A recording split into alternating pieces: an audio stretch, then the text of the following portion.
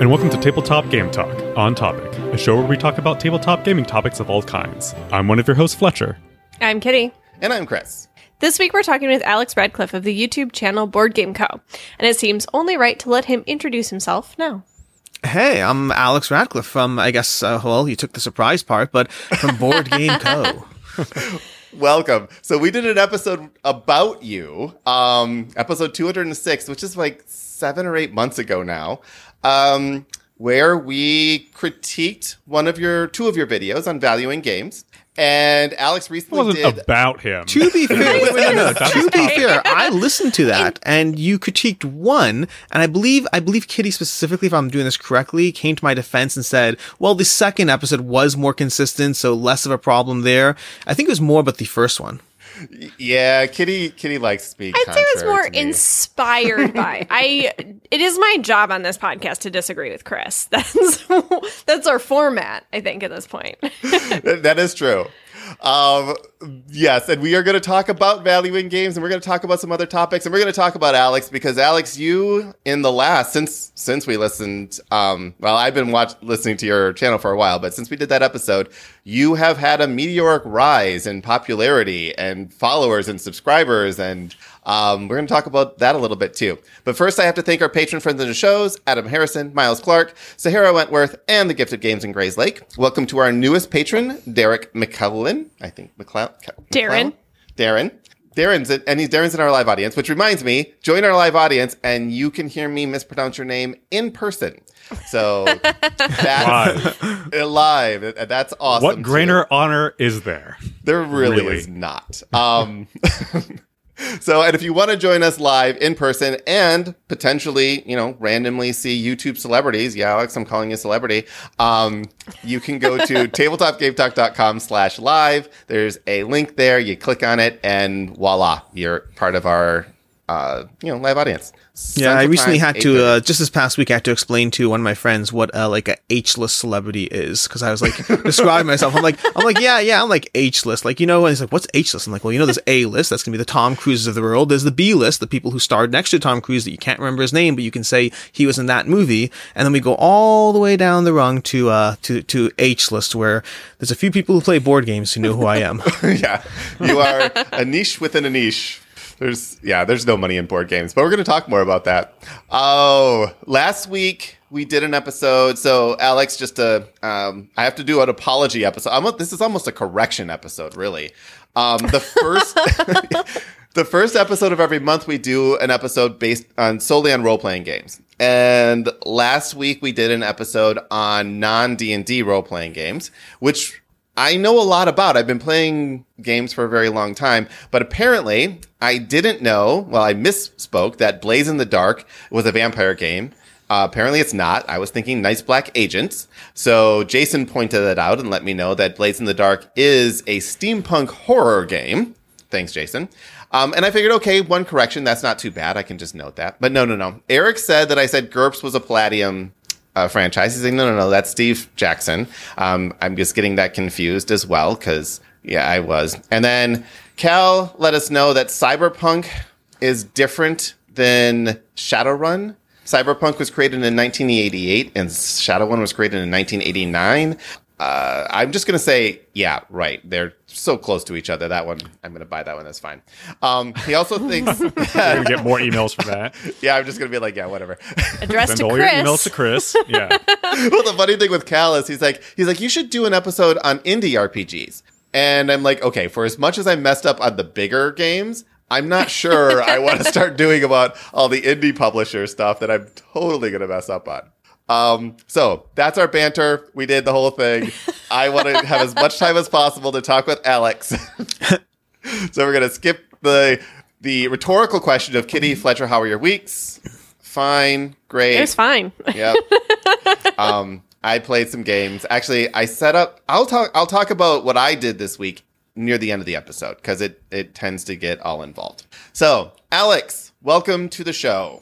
Thanks for having me. This is fun. Well, hopefully it's fun. We'll find out soon enough. I was going to say, we just got started. Don't get your expectations too high, okay? Yeah, keep them low. You're dealing with complete amateurs here. Despite doing this for several years, we maintain our amateur status. Yep. 238 straight weeks, minus that one summer. But I even released an episode every week during that summer. So, and yeah, haven't gotten better. I think we've actually gotten worse. But we had to keep it That's fun. our brand. Yeah. So, Alex, I actually want to start out. If anyone has not watched Alex on YouTube, you should. Board Game Co., you release a video. I thought it was just every day, but I'm looking at your most recent playlist, and 2 It's days like every ago, you released, 36 hours. 5 of them. No, so recently, oh my gosh, it's a real problem, a good problem, but a real problem. I'm trying to when I first started doing YouTube videos, I'm very much more into other types of things like conversations, top 10 lists, covering Kickstarter, all of that. But as time goes on, I started getting more into reviews. The problem is I have a full schedule and I don't have anywhere to put the reviews. So now what I start doing is now I still do a daily video, and then on Saturdays and sometimes on Tuesdays, I dump extra videos for reviews to just get them there without taking up a daily slot. So yeah, it's up to like, I think 10 or 11 videos a week at this point. It is a lot of content. And the thing is, if you are into Kickstarter, Alex is one of the best people to listen to because he'll go through every Kickstarter and tell you, he speaks of value on the Kickstarter. Will it hold its value? Is it worth it? But you look at it in a way that I don't. And I'm like, oh, that's not really a bad way to look at it. And maybe you should. And maybe I should. But I actually want to go straight off YouTube for just a second. So Board Game Co's the channel. Definitely watch it. You may not watch every episode, but there are something in there that's good. Some of my favorites are Play This, Not That, where I love that. You put two games together and they're very similar and they're oftentimes very popular. And like you kind of pit them against each other. It was Everdell and Wingspan? Yeah. Wingspan. Yes. That was interesting. That was kind of, I did that with a Quackalope, kind of a hybrid. We went back and forth against each other, having opposing videos in that one. Usually I just go more specifically covering the two. I think this week I have Black Plague going up, Zombicide Black Plague going up against Zombicide 2nd Edition. So I'm finally comparing those two. But yeah, it's one of my favorite formats as well that I actually stopped doing for several months because it just wasn't that popular. But then I started doing it again and people started watching it the second time round. So I'm happy they are because I like doing them. Yeah, I really, they're very cool because you're kind of like, hey, this is the advantages of this is the advantages of this, and this is why you should play this over that. It's a great format. But you started doing something for your patrons, and I find this fascinating. And I need you, I don't think anyone on Kitty and Fletcher are unaware of this, so I'm just going to let you take it away. What are you doing that they are going to tell me I must immediately patron you and watch this all the time? So this is a series. It's actually funny because I announced this kind of subtly. Like I have been hiding it at the end of my regular Monday roundup video where I cover the Kickstarters, and I'm doing a slow launch because what I'm doing is actually, it has the potential to hurt people unfairly. And so I'm taking it very seriously and being very cautious with how I slowly roll it out. But a few weeks ago, I had the idea to start doing, and the reason for this, the trigger for this was somebody who commented on one of my videos at one point. They commented saying, hey, I love your videos, but like it kind of feels like it's a little bit out of touch where you're like, oh, get this, get that. This is a good value. That one's not. And like, there's just too many games and it's not practical for me to back like 10 games a month. So it doesn't really have that much use to me to watch your stuff where you just say, here are 10 games that are worth backing. And I thought that was a worthwhile comment because I'm in a fortunate position that I have a decent day job and I have extra income and I can back things that I only back things that hold the value, or mostly, but nonetheless, it's still a lot of money going out every month. And I thought it was a fair comment that there are many people out there who only have a budget or perhaps time or perhaps space for 1 or 2 games a month. And I thought that what if there's room for a series where I'm much, much harsher about what makes sense to back. Not taking a stance of this is a reasonable back or not a reasonable back, but really trying to dig down onto the reasons why you should not back it. I would argue that Kickstarter as a concept relies very heavily on FOMO. It relies very heavily on the pitch, the idea that games might not be available, that it might be more expensive. It's all the mights. And so I kind of take the opposing stance in the series. Instead of being even-handed with my coverage, I try to rely on the FOMO that you might be getting a bad deal, that this might be the worst way to spend your money. I try to rely on the exact reverse FOMO, that you might be the quote-unquote sucker on the end of this Kickstarter because it'll be available cheaper. Don't get pulled in. And so it's a much shorter series where after my 50-minute long Monday roundup, I spend about 10 to 15 minutes going over those exact same games much quicker without the overview because I already did that, and giving you all the reasons why I think it's not a good back, sometimes value-based, and sometimes because, well, most recently, for example, a good example of me, telling people that backing $600 worth of Marvel United was an absolutely unnecessary thing to do, even though it absolutely would hold its value. So it's really just a critical, unfair, unbalanced approach to don't back these games, but then maybe there's one or two that are still worth paying attention to. Yeah. And I have to respect the fact that you're putting it behind the Patreon paywall. And to the point where I don't think you could talk me out of anything because we've tried for years for to what talk it's Chris worth, out of things. Doing this series has already stopped me from backing 2 games. There has... you and I. I am fortunate enough to have a day job that allows me to be involved in this hobby and not be too concerned with having to sell everything. So my listeners know, like, we have a year-long thing going on right now where if you, and hey, listeners, a reminder, if you email me, send me an email, enter into the 2021 giveaway. You only have to send me 1 email, and then you're entered for the entire year. And every 2 to 3 weeks, I draw 2 or 3 names, and they get to pick a game from the list of games I have to give away. And that's how I get rid of my games. You do it better. You actually sell these games. But back to the Patreon, I think it's brilliant because you could get such clickbaity numbers if you said why you shouldn't back blah. Put anything in there, anything negative is just going to get clicks, right? Yep. But what ends up happening is you're not, it's tricky, right? Like CMON, they're probably not going to suffer from you telling them that, hey, Marvel United's not worth backing. But like Awakened Realms, maybe they don't either, but there's a lot of games out there where these are the passion projects. And just having someone who makes a living out of saying, hey, don't back this because of these nitpicky things. I commend you for putting it behind the paywall, but I also love that it exists. And after this episode, because honestly, I just forgot, I'm going to be patroning you and I'm going to watch these episodes. So, and I completely agree with that. I was very clear when I announced at the end of one of my videos, it does fulfill both things. One is I do believe in the concept of giving Patreon exclusive content. If, people are going to spend money helping you, then I want them to be rewarded. But also, I do not want these videos to be something that someone on the internet stumbles upon and thinks it is a fair and balanced approach. It is absolutely not. It is me taking a much harsher, much more critical approach, and something that might be a reasonable back. I'm relying on the FOMO of, it might be, but what if it isn't? So I'm taking I want people to not just stumble upon these videos on the internet. I want them to be things people knew what they were looking for before they click watch. Yeah, Fletcher's take on this is never back anything on Kickstarter. Well, I watched your video, Alex, on how, you, the listener, shouldn't back anything on Kickstarter, and I was nodding my head. I went into this already agreeing with you, but I was I 100% agree. I know you took that side because you I'm sorry. I was devil's advocating Quackalope, yeah, but right, so I don't know if you actually agree with that, but I do, depending on the person you are. So the point in that particular discussion, to kind of condense it, was we both took opposing sides of you should or shouldn't back things on Kickstarter. And I believe in everything I said up until the point where Quackalope basically described who I am as a person, where he described the fact that it's not just about the games. It's about the journey. It's about the excitement. It's about the process, about the waiting. It's about all those things.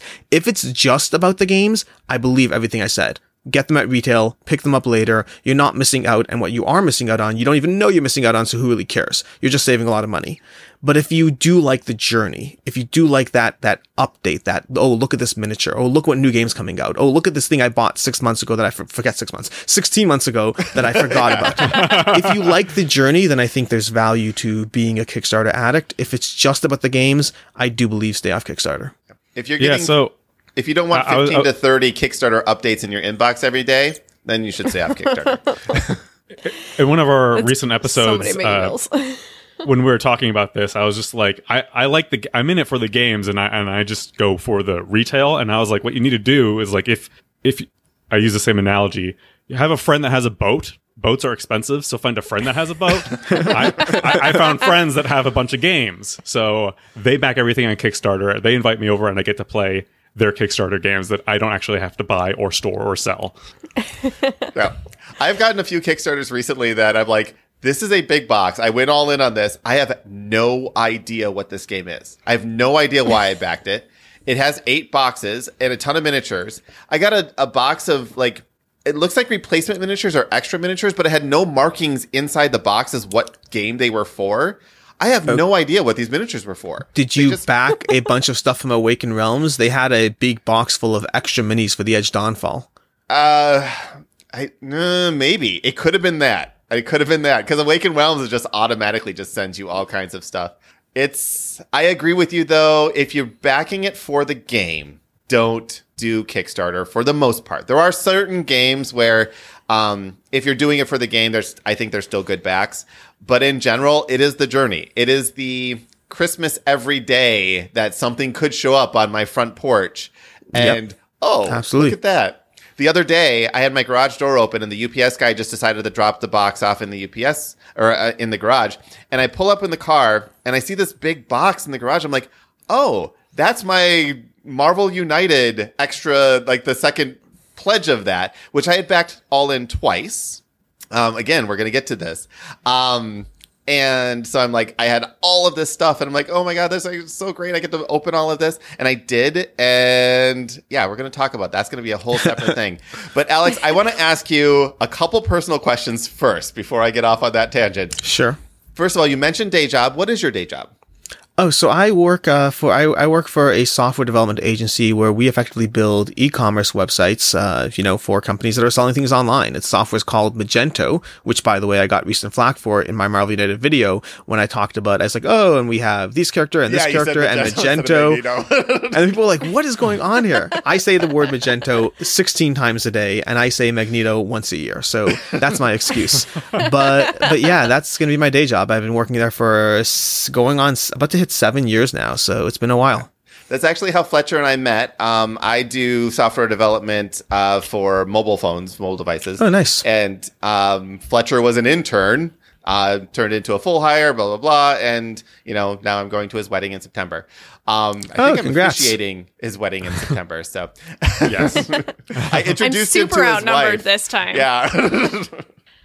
So, all right. So that's your day job. And we talked a little bit before we started recording, but you have a wife who is incredibly supportive and on your channel now.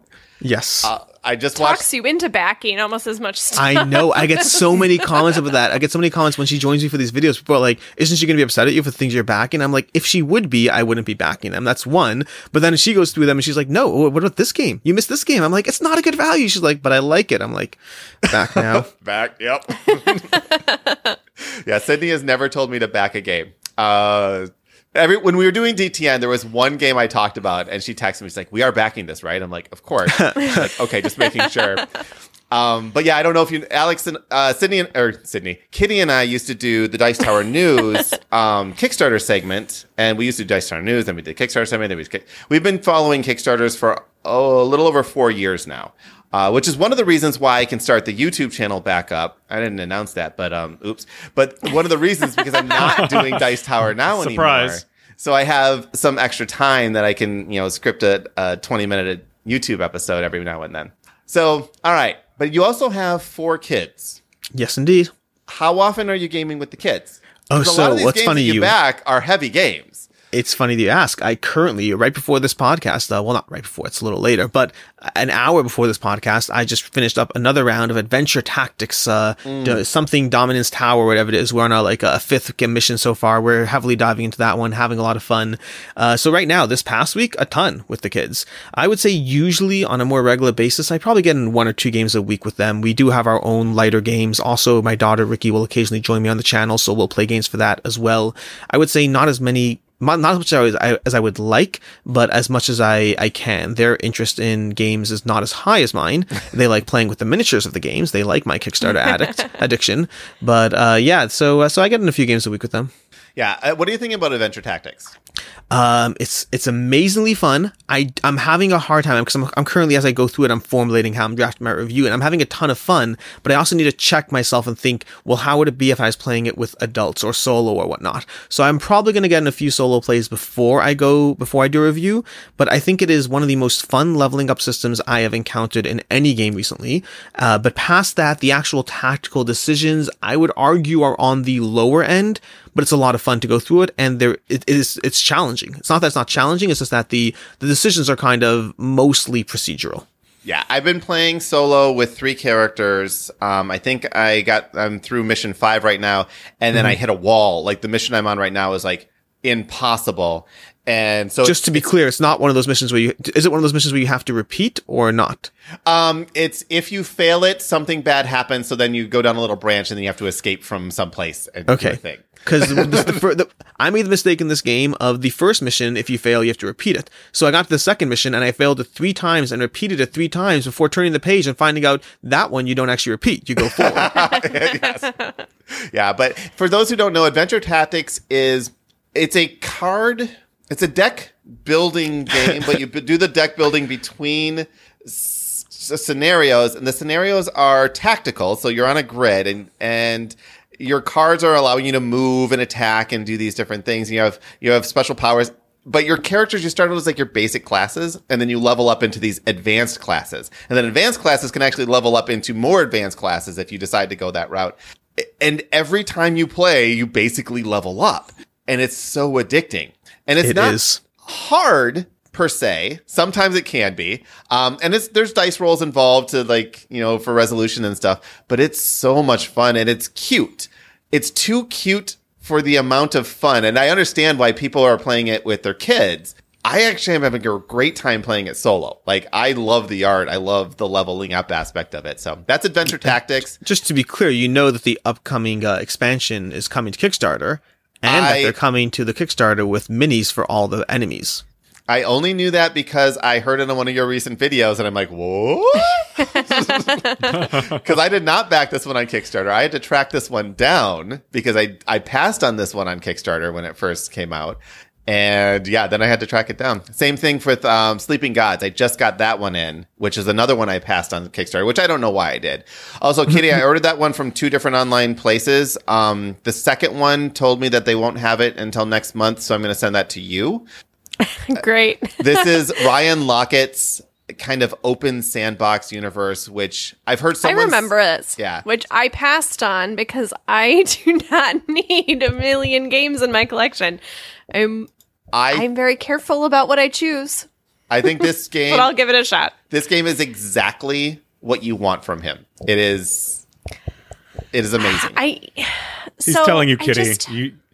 This is what you want. I have a hard time because Spencer doesn't enjoy these games as much. And part of the games that stick in my collection are games that I have someone to play with. So games that I want to play with my husband, games that I want to play with my mom and my brother are games that definitely stay. But Near and Far is one of the games that's in the box to go back to you because no one will ever sit down and play it with me, and I have such little solo time available. It's not what gets to the table. Yeah, I have the advantage of I have a game table in the kids' playroom, and this is the game that's set up on that table that I play it solo.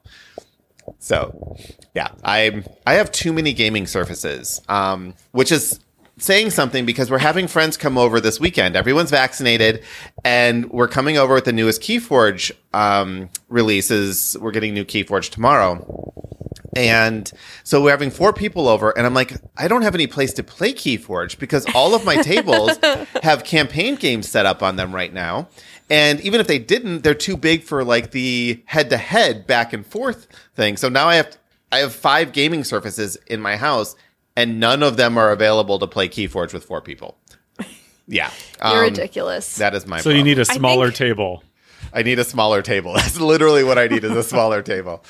All right. I think what I need is a less athletic child, because if I had a board game table in my playroom, my kid would be on top of that in a second. I know your pain. I know your pain.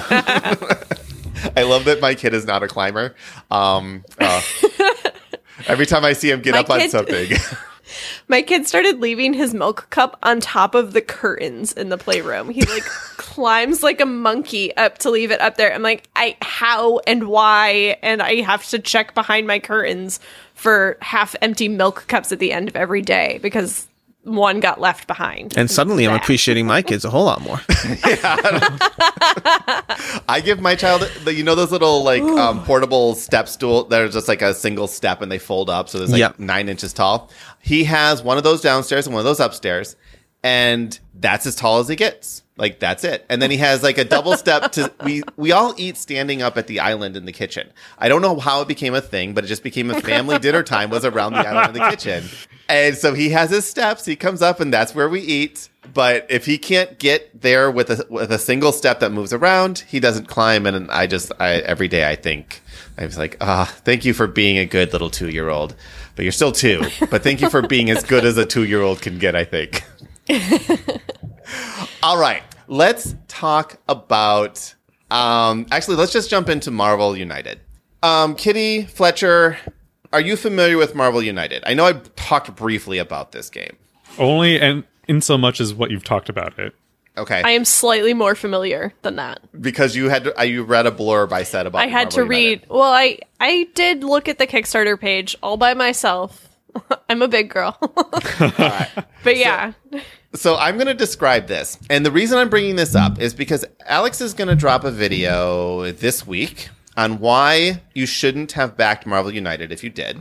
And I am going to drop a video this week on why I backed Marvel United all in twice. To be clear, for the record, I did back it all in. I'm just going to say why I shouldn't have.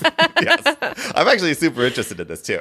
So Marvel United is it's a CMON game, or Come On, but seriously, even Eric Lang says CMON. So I'm going to say CMON. It's a tons of miniature game. Marvel United original, classic that they're calling it, was mostly kind of any non-X-Men Marvel characters could have been in that one.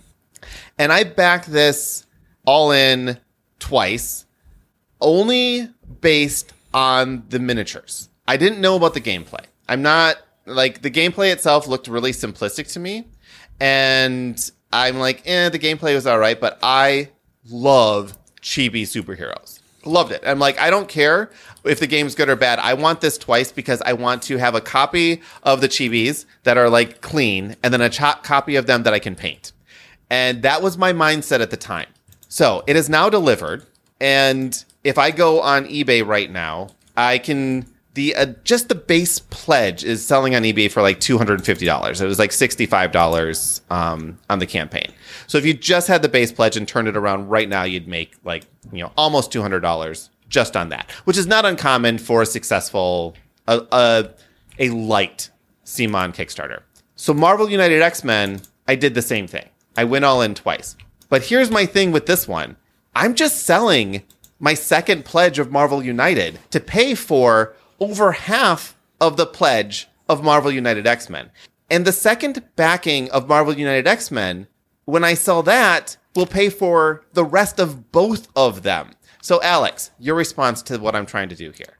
It makes sense. Good on you. All right, great. Perfect. All right, so that's the episode. So it depends. So what are we talking about in terms of response? Your specific strategy, the general idea of buying and selling on Kickstarter. Where do you want to go with this? So what I'm thinking here, I'm trying to justify me doing this. Now, anyone who follows me knows that I say I can sell something more often than I do. And that's the tricky part, isn't it? Yes. So there's a lot of people. When is the last time you actually sold something, Chris? I sold a bunch of dual land magic cards that netted me about $5,000 on eBay about 2 years ago. Have you sold your first Marvel United extra copy? I haven't, and I should. probably should have this conversation again in a few weeks. I know we should. So it's interesting. The general concept of I buy one for myself and I buy one to pay for the other one is a tried and true tactic with different Kickstarters to different degrees. CMON in particular is one that it used to very much be the case. If you go back to the days of Rising Sun, you could legit buy one copy and sell it to pay for your entire other copy and cover both your costs. As time has gone on and that's become more familiar, people like to complain about scalpers and people selling copies and all that. But in reality, the more you complain about it, the more you reduce the number of them and the more you cause the prices to go up. You actually want to incentivize and encourage scalping. More and more people jump into it and the aftermarket goes down just because of the nature of supply and demand. And so this secret that you can buy an extra CMON game to pay for your first, as time has gone on, as people have listened to Chris and the other Chris's of the world talk about what they're doing, they do the same thing themselves and prices stabilize. Now, they don't stabilize that much because there's still risk associated with it. There's still risk with every different company. Even CMON has risk, even though their risk, I would say, is mostly mitigated. They mostly put out games that hold their value for the miniatures alone. But it's certainly something that people can do in terms of buying an extra copy to pay for whatever else you backed. Now, that's great for CMON. It's great for Awakened Realms. It's great for Mythic Games. It's going to be great for, 7 or 8 companies that I can name offhand that you'll generally be very safe on. Now, if you want to try to do that to all your Kickstarter choices, it may or may not. It may or may not. It may or may not. And I would say more than that, there's also a degree of something I regularly get a question on my channel, but what about, do you encourage backing this game to make a profit on? And I always say I don't go down that route. I myself personally, I don't back them to make a profit on, and I'm not encouraging it. And the reason is because it's a lot easier to have a conversation about this will hold its value, which is a much more stable approach, than this will be worth more than what you paid for it, which requires more of a degree of risk assessment that I'm not comfortable telling thousands of people and then being wrong about. And also it's not the target audience for what I'm doing because there are people who act with dedication, people who know the market, who know Kickstarter, who will do these things and will 100% make money, 100% be able to sell their copies, pay for their other copies, and perhaps even make a decent side income in this. I mean, the people who've turned into full businesses. The Game Steward turned this into a full business by backing Kickstarters at full price and then just selling them on their site. So yes, you can absolutely do this. For the individual on a regular basis, unless you're just backing CMON, unless you're just backing those companies, you're basically signing up for a decent amount of work of, I have to go list that game. I have to go check the market. I have to know what I'm selling it for. And you'll probably pay for your time, probably, but also maybe not. And also, what else are you doing with your time that you can afford? If you can afford to lock up $5,000 worth of extra games just on Kickstarter waiting for them to come out, then you're probably working a decent job to begin with, and it might just be better to just keep working a decent job. Yeah. So you're not running a speculation channel. Yeah, it's. I think there's room to make money in this. I think there's room to pay for your copies of your games. I think that it depends on. That's why my goal has always been to break even. My goal is always to just not lose money on Kickstarter. If I happen to make money along the way, great. And very often I do on individual titles, but you'll lose in other titles too. So it's a question of what your goals are. Yeah, I would agree that you have to value your time. And honestly, this is one of the reasons. I mean, I say I'm lazy, but if anyone actually monitors what I do, I'm always doing like 15 things at any given time. I'm not lazy. There are certain things that I prioritize over others. And listing something on eBay is He's just a developer. He's not lazy. Okay? Exactly. I'm just a developer. Listing things on eBay is not a priority in what I'm doing. And part of that reason, though, is because I do have a day job that allows me to fund my addiction. And it is an addiction.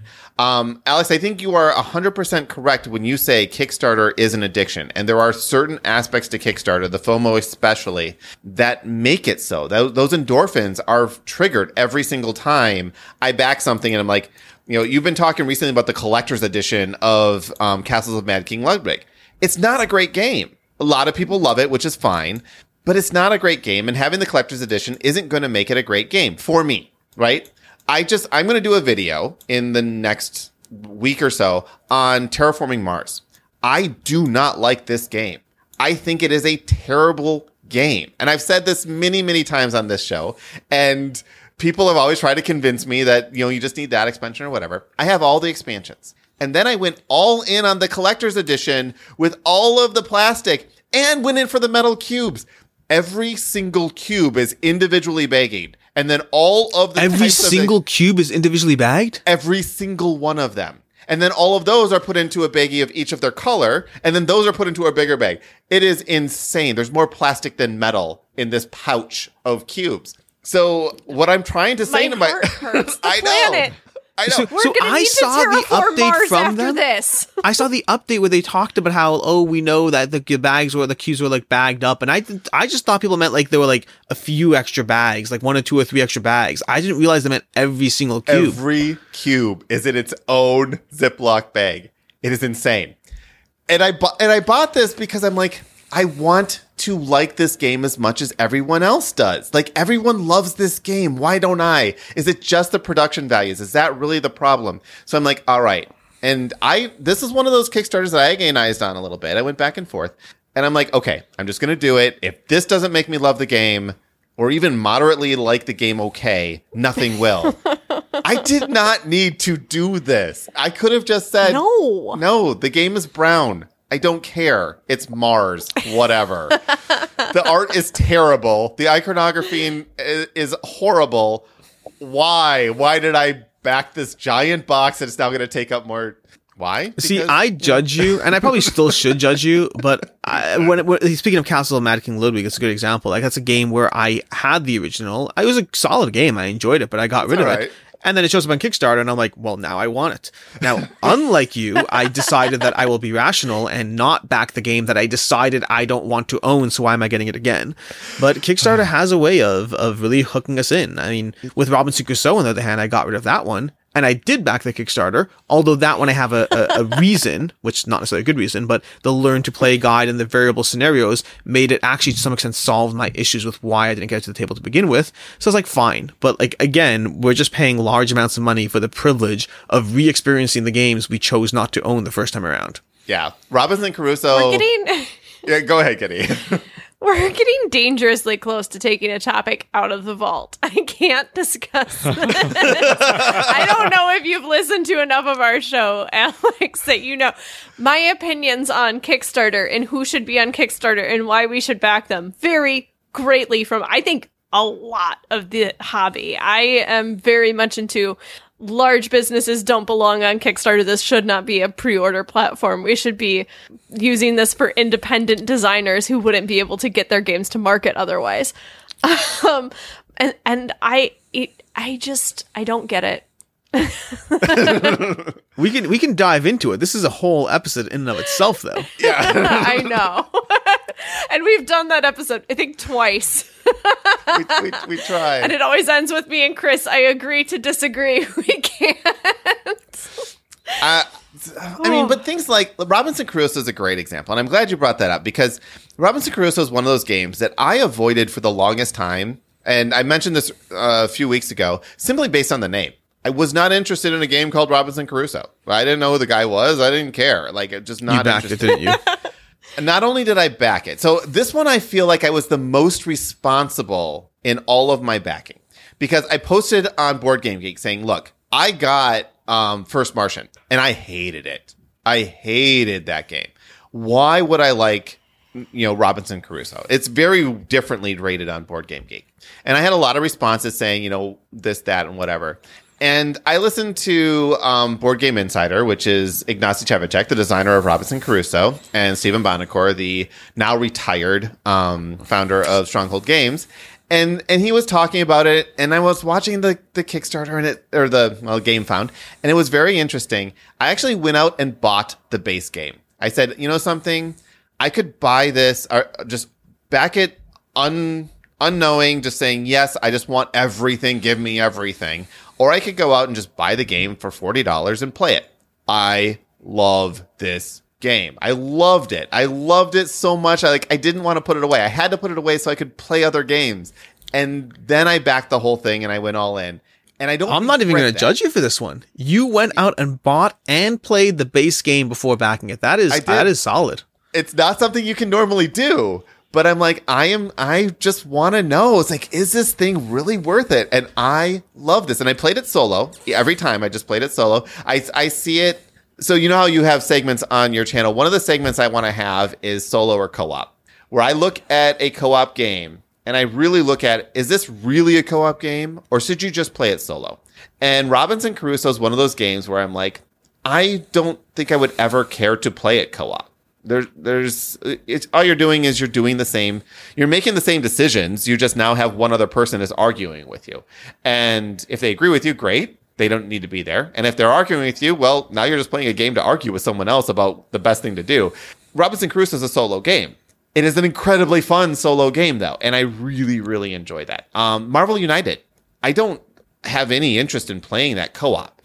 Maybe 5-6 years from now when my kids are able to play it and they're interested in it. But Marvel United is an amazing game solo. Not with its solo rules, but playing controlling multiple heroes. Characters. Yeah. Playing multiple heroes solo, it is a fantastic, puzzly, fun game. And that's where I was really surprised. Because when I first opened Marvel United, this is what I do. I just go completely tangents. People think I edit and cut out the stuff in between. I don't. I just do a quick cut. But Marvel United, one of the reasons I really like this game is because when the first box showed up, I'm like, it's all right. When the rest of them showed up, I'm like, oh, wow, there's so much here. Like, I could play nothing but this game for so long. And I mean, eventually I get bored because I'm still Cult of the New, but I could play this game for a long time. And yet you backed X-Men United. How interesting. And I backed X-Men, which is double the content. So good. So Terrence in the chat dropped this where he says that he'll back games at the $1 pledge just to get all the emails, get the information, and he can hop in on the pledge manager if the FOMO gets too bad that he wishes he had backed at the higher level. Is this something that either of you do ever, or is it just... So it's a great concept, and anyone who can say that they do that, or anyone who's interested in doing that should. It's certainly cheaper than the alternative. For myself, though, I can't get as invested in the thing if I'm not a part of it. There's a million emails out there. I'm not there for the emails. I'm not there for the, hey, look at this miniature that I'm not getting. I'm invested because I own it. I'm invested because I'm along for the ride. And so for myself, that $1 back, it's like, I'll do it when I'm on the fence. That's absolutely. And then similar to what you said, like if the FOMO spikes enough, great, okay, I'll get it. But if I'm not on the fence, if I like what I'm seeing, I want to own it, even if owning it means someone else has my money for 2 years and I just have a picture of a miniature that looks amazing and the render's better than the actual miniature, and sadness slowly creeps over my game collection. I'm way too OCD to ever even consider this, because there is a section on Kickstarter that says canceled Kickstarters and canceled pledges. And if I cancel a pledge, and I've canceled like one pledge, it hurts me. It hurts me to look at this section. And backing at $1 means I just get all the spam from the Kickstarter without any of the return on the Kickstarter. I don't need more Kickstarter updates. I don't. I would probably say, honestly, it's like I don't know $20 a if day. it would save you anything, because you're getting all these games. Anything that you would have backed at a level, you're already backing it all in. You know you are. If you really want to help your OCD out, all you have to do is count how many active pledges you have, and then ensure that you always have an equal number of canceled pledges, because then you're going for like a target. Then it makes sense almost. Oh, that's actually not terrible. That isn't terrible. But I'm going to have to go cancel 300 pledges now. Imagine the money you'll save. I know. Alex, how many? Then you could buy the real boat. Yeah, you could buy a real boat. And me and Fletcher can get in on your boat. Yeah. So, Alex, I'm assuming you're a super backer on Kickstarter. Absolutely. Would you be willing to share your count on Kickstarter? If I knew it offhand, I would. I don't know the exact number. I think it's a little over 100 games backed. Probably not as high as you. No, and I've been doing this, like I said, I've been doing this for as long as we've been doing the podcast. A little bit, about a year before we started doing the podcast is when I started paying attention to Kickstarter. Okay. And so I have, and I'm looking right now, 289 projects successfully backed, and 3 that are in progress. And those 3 are Canvas, the Reflections expansion, because Canvas, which Kitty actually brought my attention to, was a surprisingly amazing game. And it's one of those games that I would pull out with my in-laws or my mom or something like that to play with. Because it's gamer-ish, It's gamery. Like there's like Sure. strategy in there, but it's also like just really nice to look at, and it's fun to like create these paintings. I really enjoyed it. It was a surprise hit for me. I did not expect to like it as much as I did. Yeah. I just pulled up my Kickstarter. It looks like I have 151 and 3 what's active pledges? Let's call it Active pledges. Yeah. All right. So what is your number 3 active pledge? And then we'll just go back 3. Currently, it's Hidden Leaders, Save Patient Zero, and Canvas. All right, so we have Canvas, I have Vivid Memories, and Station Fall. Now, you got to play Vivid Memories because you're big enough now where they're sending you stuff. I got this one because I never bought Azul. I don't have the base game of Azul. Kitty really likes Azul, and I've heard this as being something that is kind of friendly enough to be Azul-like. So I put out a review on this one. I did not think it was a lighter game. I felt it was actually much meatier in the presentation that I was bringing to the table. It looks like a light game, but it's very, very thinky. I think Azul is actually fairly cutthroat, but also much more accessible. So if you're looking for lighter, I'd go with Azul. If you're looking for a thinky experience, Vivid, brings to the table. For myself, I'm not backing this one, not because of a lack of interest in the game, but rather the extras in the Kickstarter to me. I don't care about the mat and the first player marker. I don't care about that stuff. I'll get it at retail. Yeah, and it's a $55 back, so I'm like, okay, I'm going to grab this one. The other one, it might have been you. Someone said, kind of explain what Station Fall was, where you have all of these different characters, and they're all out to get each other or have their own goals. And I completely just like passed this one up so many times. There's like 4 days left in the Kickstarter, and I'm like, okay, I'm going to back this because it's a 1 to 9 player game with sort of social deduction to it. Yes, basically. It has this element of you are a character, but you don't have to, you activate whatever character you want. You're not necessarily activating your own character. And the character you activate may or may not be another player, but then as you activate characters for their abilities, they get progressively less powerful, which incentivizes people to activate other characters in the game. Meanwhile, you're all trying to accomplish your goals as your like space station is falling down around you. For myself, I was very intrigued by the premise of the game, and it's one that I'll absolutely be paying attention to down the road. But like this combination of social deduction combined with the heavier game nature of what Iron Game Design brings to the table, I wasn't sure where this one ends up in my collection. It was simultaneously immensely intriguing, but I'm just not confident with who it's sitting at the table with. So I'm holding off for now. So, and you saying that makes me feel confident that this is a good back on my part, because I have a lot of friends that are huge into social deduction games and are like hardcore gamer level games too. So like this feels like it could be a nice casual, I don't want to say Battlestar Galactica replacement, but maybe something that doesn't take 4 hours that would still scratch a similar itch. So, hopefully. Yeah. So that was Alex and I just comparing Kickstarters. No, that's totally fine. That's normal. I'm surprised you didn't make me say my number. Yeah, but. Kitty, how many have you backed? I know Fletcher's numbers. He backed one thing once back in, I don't know, not any games though. Right, he's never backed a game. I'm at 50 games. Yeah. 53. All right. 53 is not bad. Yeah. Yeah. There's like a spike in my back because when we were doing the Kickstarter edition, it wasn't, we talked about a game a week or a few games a week. We talked about what we backed that week. And I felt like if I was saying I backed something, I had to actually back it. So you watch that number go up, and then we switch to Dice Tower News and it goes back down. Yeah, I used to back, like when I first got into Kickstarter, the process, I used to back 2 a month. I thought it was very much in control. But then the process of covering games means not only I'm more excited about games, I'm getting to try more games. I'm looking at games that I never previously looked at because I'm trying to cover absolutely everything for my Monday roundups, which means I'm far more exposed to what's out there, which has led to me, my numbers slowly creeping up to it depends on the month, but right now I'm averaging closer to 7 backs a month, which is causing those numbers to slowly creep higher and higher. Yeah. I actually, at one point, I said, I'm reducing my backing to once a week. And then last year, I think I went to once a month. But I wasn't counting expansion. And then this year you went right back up. This year I just stopped tracking. It's not terrible. I'm a little bit more selective in what I'm backing now, but it's not ridiculous. It's not as bad as, once a week. I would say I'm probably averaging maybe 2 or 3 a month right now. So yeah, my last one was actually Alba. Alba? And Alba's so it's been a while. Oh, Alba, the book one, yeah. Yeah. Yeah, I really enjoyed it. They've already released the digital version to backers, which don't tell them I shared it with Chris. No, well, you shared it with me. Don't worry, he already went and bought it. Yeah, you shared it with me. You sent me the PDF. I played through it. I stayed up till like 2:00 in the morning to finish through. And then the next day you sent me the link to say, oh, they just went live. And then I backed it for the collector's edition because I can't just back a normal book. Why would I do that? No, you can't be normal. Yeah.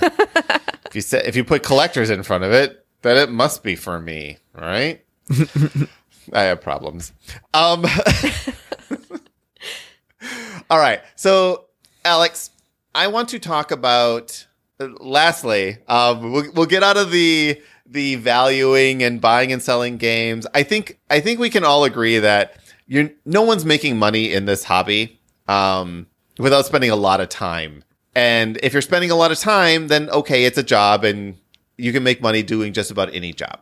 I want to talk about your channel because when I first, it was a very clickbaity episode, right? 10 games, lowest value, and it worked. It got me this into one it, weird right? trick. Yeah. Yes. Yep. It got me in there. And because of this, to be fair, I didn't think it was going to be like that's the most watched video on my channel. I did not think it was going to be that popular. Yeah, I mean, it was very, and it was good. But when I watched that, I'm going to be completely honest, and no offense because I'm now subscribed to your channel and I watch a ton of it. I'm like, this guy is full of crap. I have no respect for him. I'm never watching another video he ever does, ever. Game masters hate when you do this. But then I started watching your videos. I'm like, all right, this guy, he's just into games and he looks at games differently than I do. And I can respect that. And it's a perspective that I appreciate because it's not one that I actually have. Like, I just don't look at games the same way. I don't look at them based on value. I do sometimes look at it as like, oh, I can sell this for this. And I just never do it. So it doesn't count if because you're a dragon sitting on your hoard. The way I would put that video is, and it's interesting because, like, again, I didn't think it would be that popular, and I always have to remember that sometimes whatever video you're watching might be your first interaction with somebody. So for people who watched my channel, my subscribers at the time, they understood the context, they knew what I was talking about, they knew that it's not a full picture of who I am. I just didn't expect that one to blow up the way it had. But the way I would more accurately portray that video, because I do like being clickbaity to an extent, but I also will never say something I don't mean. You have to be. You're a YouTube channel. You have to be clickbaity. But if you're just clickbaiting and you don't back up the content, then it's not good. Yep. So I will never say something I don't actually mean. But if we paraphrase that entire video, change the title to 10 games that I would recommend people stay away from until they're sure they want them. That's what that video effectively is. They're expensive. That's a tough title. This game, it's not a great title. It's a horrible title. It's a bit of a mouthful. Yeah, but that's what it was. If you think through the games there, Cthulhu Wars, Kingdom Death Monster, going all in on whatever come on Kickstarter. If you look at most of the games in that video, or even just things like don't back games because they're cheap. There were a whole bunch of different, and I remember you guys picked this apart and it's completely agree with it, which the metric I chose to apply to worst value shifted depending on what I was talking about. And I completely agree with that. But the general idea of it is these aren't games that are a good way to start your foray into this hobby. These are things you should do when you know you're willing to spend $400 on Kingdom Death Monster, when you know you're willing to spend $600 on Marvel United, $1,600 on Kingdom Death $1,600 or whatever it is. So like that's really what it is. Like Cthulhu Wars might be the best game ever, but you know what? You can get Kemet and Cyclades and Inish all for less than the price of Cthulhu Wars. Get those first if you want to fulfill your dudes on a map itch, scratching, whatever it is. So that's really what the video was. The portrayal was definitely clickbaity. My Crokinole board I do love, that spinning Crokinole board, but it's yeah, that's the intent. Well, it was a fantastic video because if I go back and watch it now, I still don't necessarily agree with everything, but it made me think to the point where I'm like, I want to hear more from this person. And it obviously worked because you, in a year and a half, right? About a year and a half now? Yep. Have just recently crossed 25,000 subscribers, which is a huge milestone in YouTube. And you might even be up to 26 by now, 27, I don't know. Huge milestone. Congratulations, A. Thank you. And B, like, did you set out to do this because you created content on a daily basis. You work the work. Like you mentioned at the top of the show, you emailed us right after, or you Facebooked us right after we did that episode. That's not something you're shy about. You're not shy about reaching out to other people and do collaborations. You and Quackalope now almost have this, like, it's not, I don't want to say it's a rivalry, but it's like this friendship that everyone wants to have, right? Where you can you can nudge each other a little bit, but you are both have this same hobby that you're super passionate about. Like, did this happen on accident, or were you trying to do this? By accident, absolutely by accident. It was never the intent. When I first started, like I one of the things I do on the side is I have a board game store, Board Game Co. And the original intent of the channel was just as a way of like, oh, we should have a Facebook presence and a YouTube presence. We should do whatever. And so I just did a few videos. Now, even back then, I never really went into it like this video sponsored by blah, blah, blah. I don't care about that stuff. If I'm going to talk about something, I'm going to talk about it because I love this hobby, not because I want to pitch whatever. So I started doing videos, and for a while, I just was, didn't really find my voice. I didn't really find what I was trying to do. And I just did a few videos here, a few videos there, developed some people who were listening, but partially because of the fact that I've been involved in the value side of the hobby for going on 8 years now, something like that. So I just, without intent, I had a way I looked at things when I talked about games, the way I looked at things when I rotated my collection, when I backed things on Kickstarter.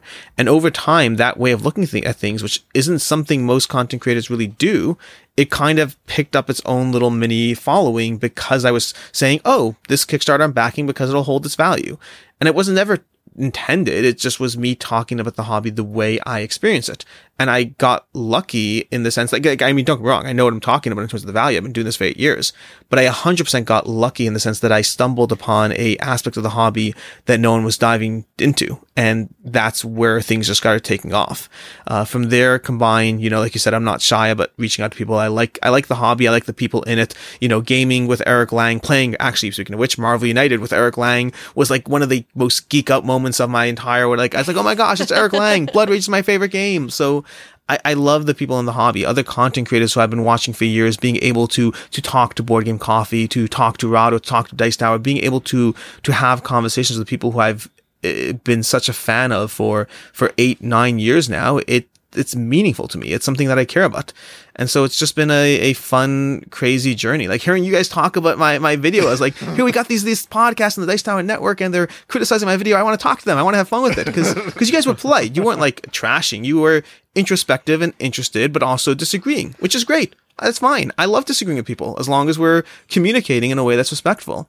So yeah, I like the space. I like board games. I like the people in it. I like the Kickstarter addiction. There's very few aspects of this space that I don't particularly like. War games I don't particularly care for.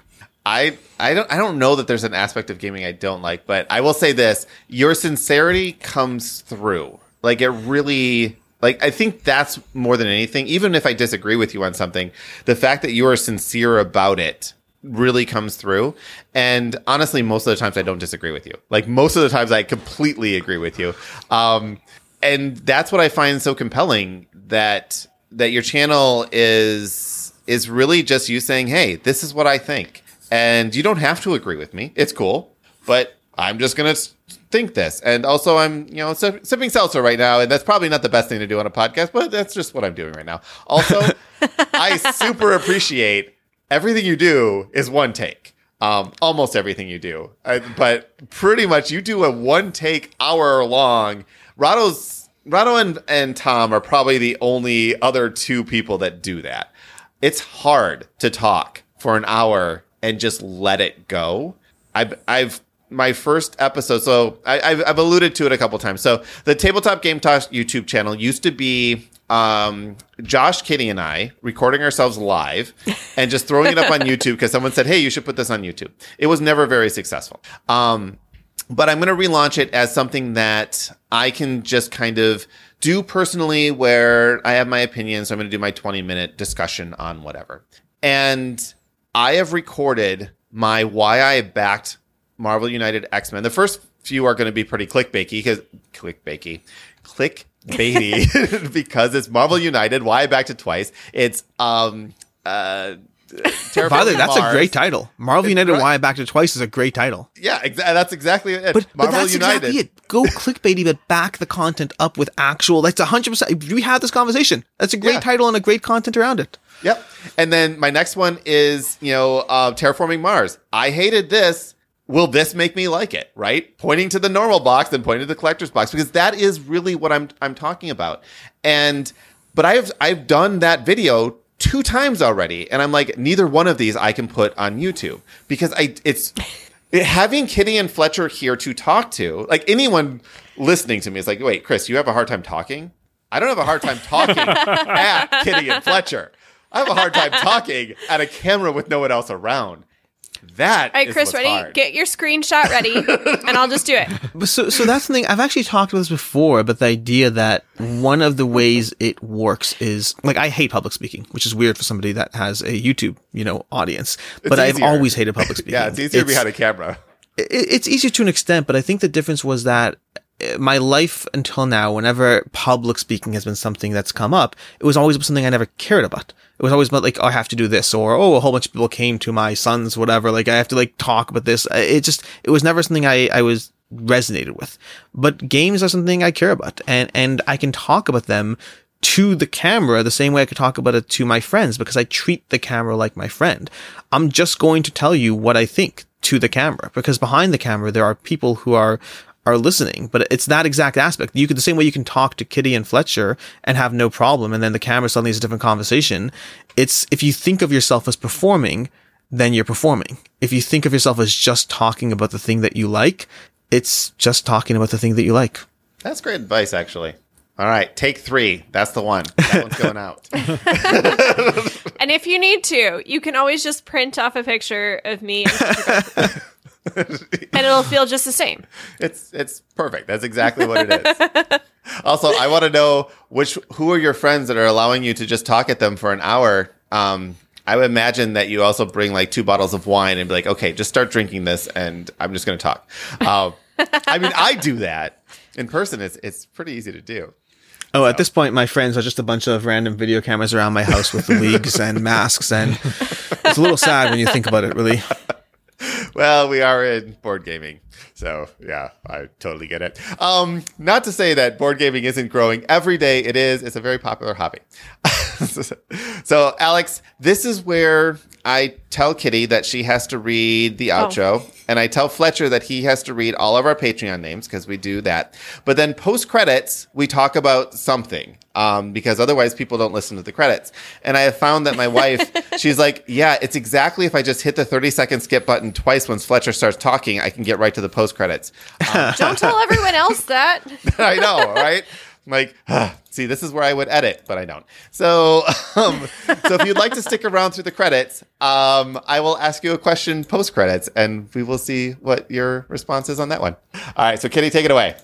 Tabletop Game Talk is a proud member of the Dice Tower Network. If you'd like to follow us on social media, the links for Facebook and Twitter are in our show notes. Want to watch us record live? You can find a link for that in the show notes too. Comments or questions? Email us at feedback@tabletopgametalk.com. Hosting fees and giveaways are sponsored by our patrons. If you'd like to be one of these wonderful people, you can find out how by visiting our website, tabletopgametalk.com, and clicking the Support Us link. And there's a link in the show notes too. Finally, a huge thank you to our current patrons: Adam Harrison, Miles Clark, The Gift of Games, Sahara Wentworth, Jason Strong, John Lewis, Joe Hoover, Jeremy Fisher, Terrence Miltner, Sean Peck, Christopher Dong, Jennifer Engelbrecht, Brian Arnold, Michael Yanikowski, David Sellers, David Radke, Jason Marks, Ann Reynolds, Christopher Letko, Stephen Judd, Leanne Verhulst, Joe Rexstad, Weatherman Keefe, Paul Raymer, Jimothy, Ben Gary, Matthew Droke, David Rank, Jerry Wong, C. Marie, Justin Willard, Jason Rodney, Sidney Loom, Eric Hoffman, Adrian Dong, Baz Flinthams, Eric Salander, Glenn Cotter, John Williams, Sir Sully, Andrew Fayesh, Kamal Berth, Peter Fleming, Gary Bunkers, Lightning Steve, Jim Conrad, Sean P. Kelly, Mike Smith, Caleb O'Brien, Don Gilstrap, Aaron Moore, Ron Nelson, Agnes Toth, Charles Pearson, Jesse Wheeler, Ronald Roy, Tony Simpkins, David Garner, and Darren McClellan. I like that name, Darren McClellan. It's not your first time, Fletcher. And thank you to anyone who's ever been a patron. Until next week, keep playing games and having fun.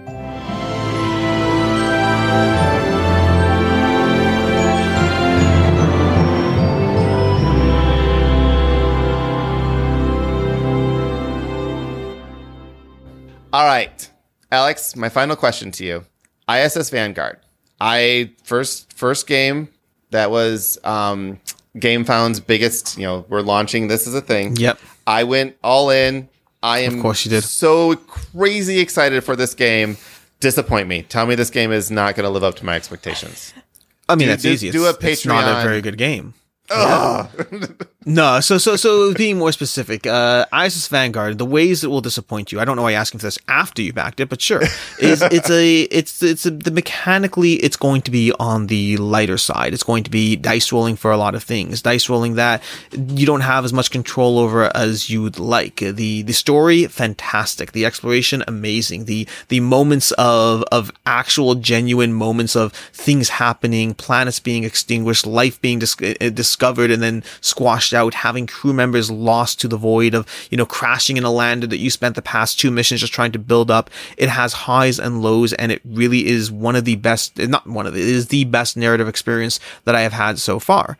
But if you're in it for the mechanics, I mean, I would argue there's better games out there. The mechanics here are fun. The best part's going to be actually the ship book where you get to level up your ship. It's fun to level things up. You're playing Adventure Tactics. You can, in fact, if Adventure Tactics is a good example here. Adventure Tactics has gameplay that is mechanically on the lighter end, and yet the leveling up is fun to do. So ISS Vanguard may actually not let you down. Now, do you need $400 worth of it? Will you ever actually go through all of it? Let's not ask difficult questions on this podcast.